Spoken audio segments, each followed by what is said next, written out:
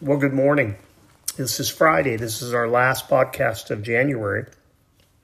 And I'm just excited today. I'm excited because of the God's in control. In the midst of all of the chaos that seems to be happening in our world, which, by the way, is the enemy wanting to distract us. To look at the chaos, to look at the everything and be fearful, or to be questioning our faith and where is God? God's on the throne where he's always been, and he's active and he's in control.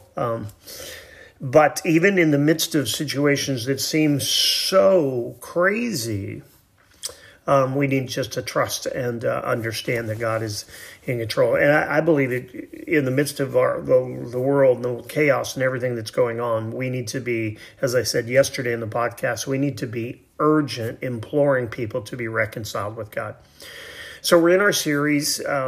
Still, we'll be there till Easter on the 50 Reasons Why Jesus Died, based on the book by John Piper. I hope you're enjoying it. I'm thoroughly enjoying studying and trying to study ahead and try to be able to give you his words and maybe just a little bit of mine, more his though. Today, another reason why Jesus died is to bring us to God. Well, duh, right? But again, God just didn't die to cleanse us of our sin. It's not enough just to have a fresh start, like January 1. It's a new year. Or some of you, every day you get up, it's a fresh start. Jesus didn't die. God didn't send his son, Romans 8:32, to die for us so that we could start over at square one. He didn't even die for us so that we could have heaven. Those are good things. He died to have a relationship, to restore, reconcile, restore, to bring us back to himself. Let's listen to what Piper has to say, and we'll get into the scripture as well. When all is said and done, God is the gospel. The gospel means good news. Christianity is not first theology. It is first news. It is the good news that God loved us so much that he gave his only begotten son. Picture, if you will, prisoners hanging around a radio, listening to the news and listening to the fact that the Allies have landed and rescue is only a matter of time. They're cheering even in the midst of these situations they're in. They're still considering themselves to be captive, and yet the guards outside hear them excited. The world looks at you and I as Christians and wonder, why are you so happy? It's because Jesus has come. It's because salvation has been provided by our Father through Jesus Christ.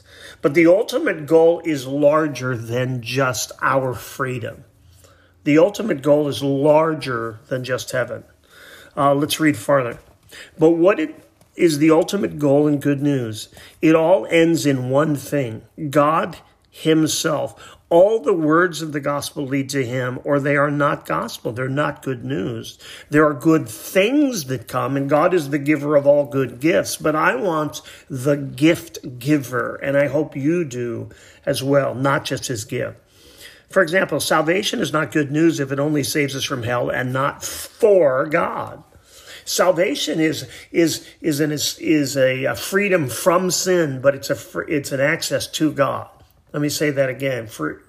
Salvation is not just freedom from sin.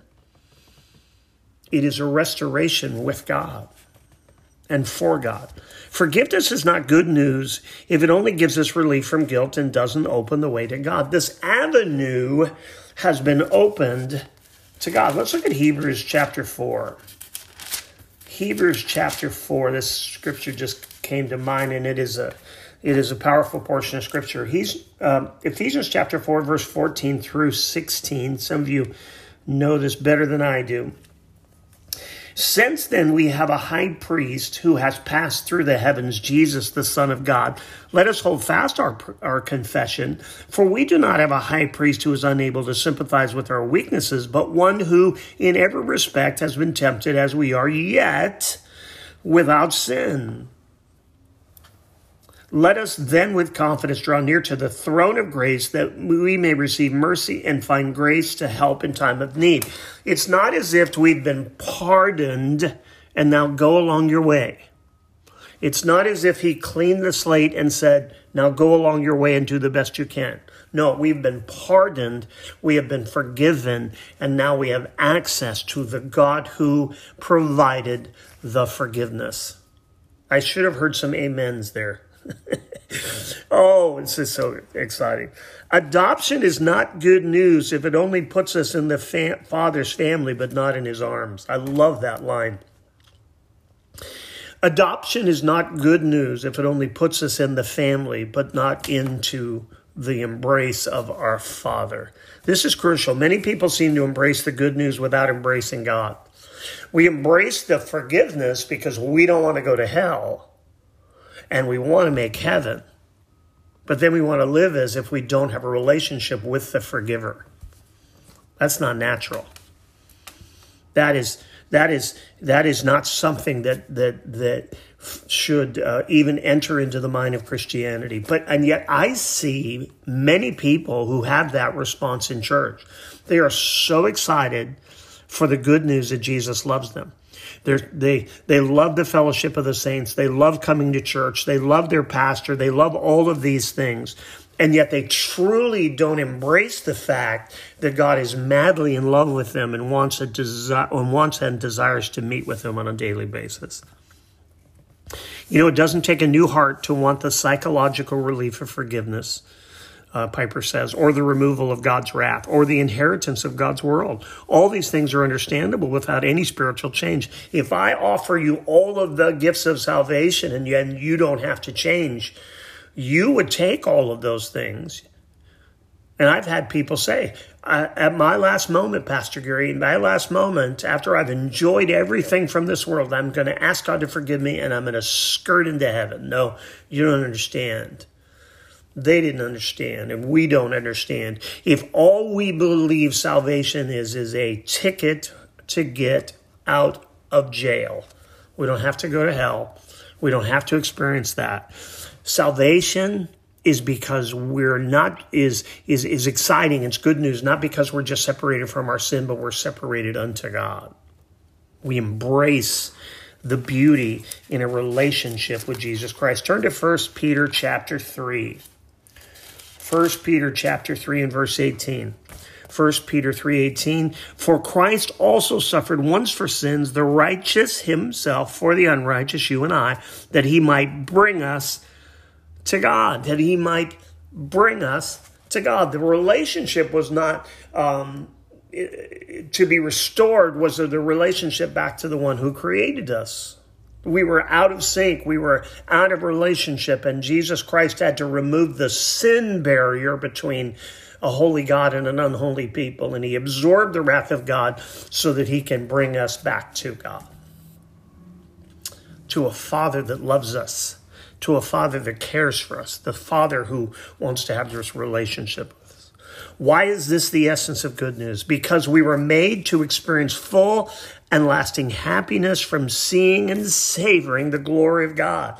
God wants to make himself known to us. He wraps himself in human flesh and he dies the most horrible, terrible death for us. Why? To forgive us of our sins? That's part of it. But to usher in a restored relationship with a God who created us in his image, and he created us for relationship.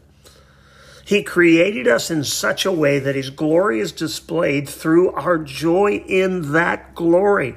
The gospel of Christ is the good news that at the cost of his son's life, God has done everything necessary to enthrall us with what will make us eternally and everlastingly happy, namely himself. Is that wild? It's wild to me.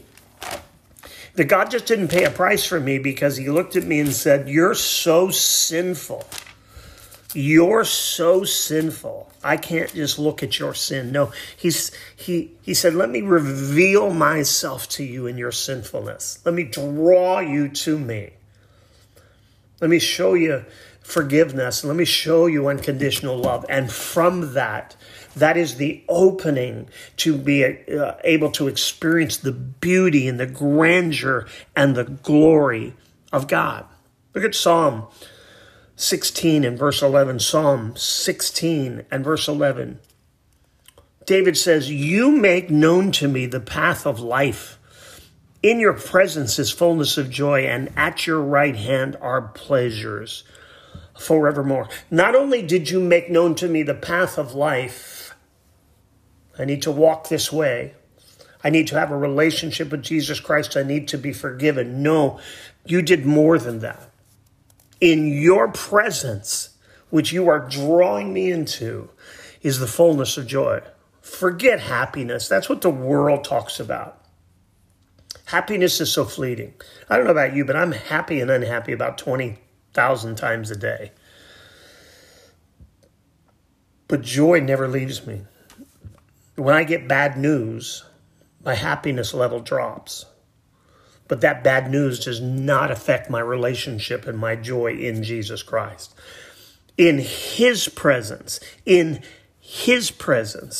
is fullness of joy.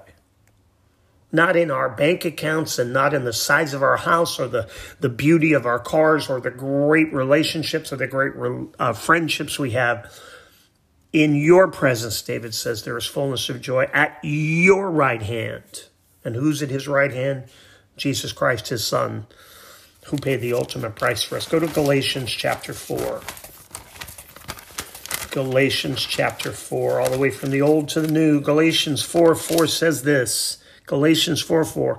But when the fullness of time had come, in perfect time, God's not bound by time and space, but in the perfect time, God sent forth His Son, born of a woman, born unto the law. Verse 5.